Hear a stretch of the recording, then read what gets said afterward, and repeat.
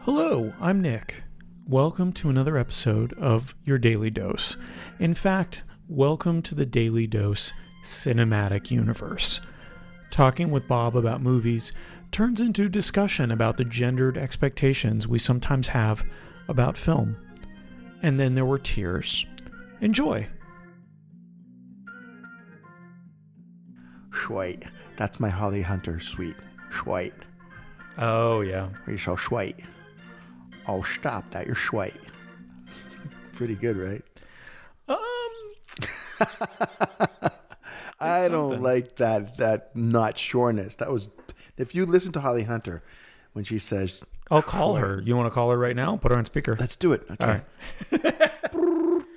Man, that is a celebrity I would like to be able to talk to on occasion. Holly Hunter. Holly Hunter. She's cool. She does great roles. I mean, Raising Arizona. Love her since Raising Arizona. How can you not? And yet she really hasn't done a crazy role like that where it's pure comedy since then.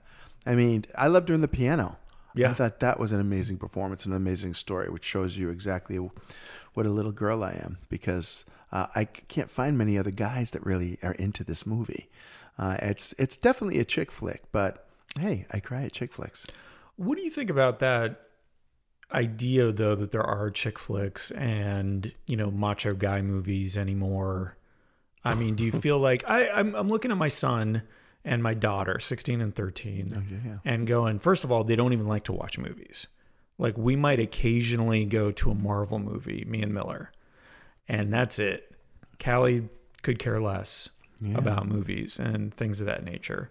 But, I think we moved on from that, or is that stigma still there? Like, you can't go see that. That's a girl movie. I do think that in the deep recesses of both sexes, that sounds perverse, that there is still the lines that, guys are not supposed to go to a movie that's about women's friends and feelings and get teary-eyed in the audience. And I think, I don't know if there's that much criticism towards women that like action movies or, horror movies and stuff like that. But I think there's still that macho dude thing, which is like the silliest thing. Because what does that mean? I'm afraid to cry in public. Yeah. It's like, well, I'm not. So I'm probably more macho than you are. Yeah. Let's have a cry off. How about that? Right now? Yeah. Come on.